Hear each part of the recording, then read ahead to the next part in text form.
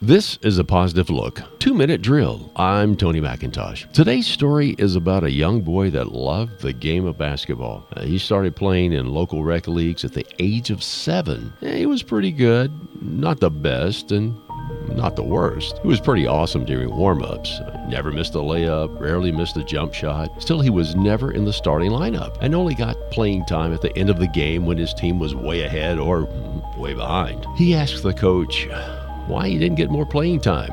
Was he that bad? The coach looked at him and said, "No, not at all. We have a team of talented players and your time will come. Just be patient." When our basketball player was trying out for the 7th and 8th grade teams, there was one slot left and 2 players. One was an 8th grader and he was a 7th grader. The 7th graders could also play on the 5th and 6th grade team, so he still had another chance. The coach asked him, he said, "Well, what do you think about playing down so Carl can play his last year as an 8th grader?" He reluctantly agreed, and again the coach said, "Chin up, your time will come." That turned out to be a pretty good move for our eager player. He was able to refine his skills, gain confidence, and become a starter his junior and senior year. He was not a scoring machine, but was pretty good on defense. His high school team went on to state his senior year, and he went on to college and played 2 years on scholarship before a change in his major sent him to another school, where he graduated with a degree in journalism. Oh, I've not told you the player's name.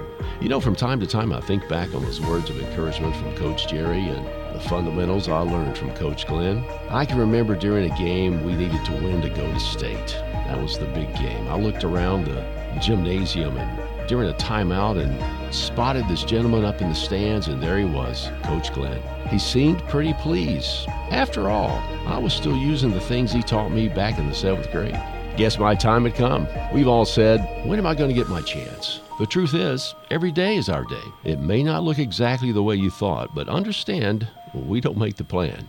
God does, and for a good reason. Thanks for listening to A Positive Look, 2-minute drill.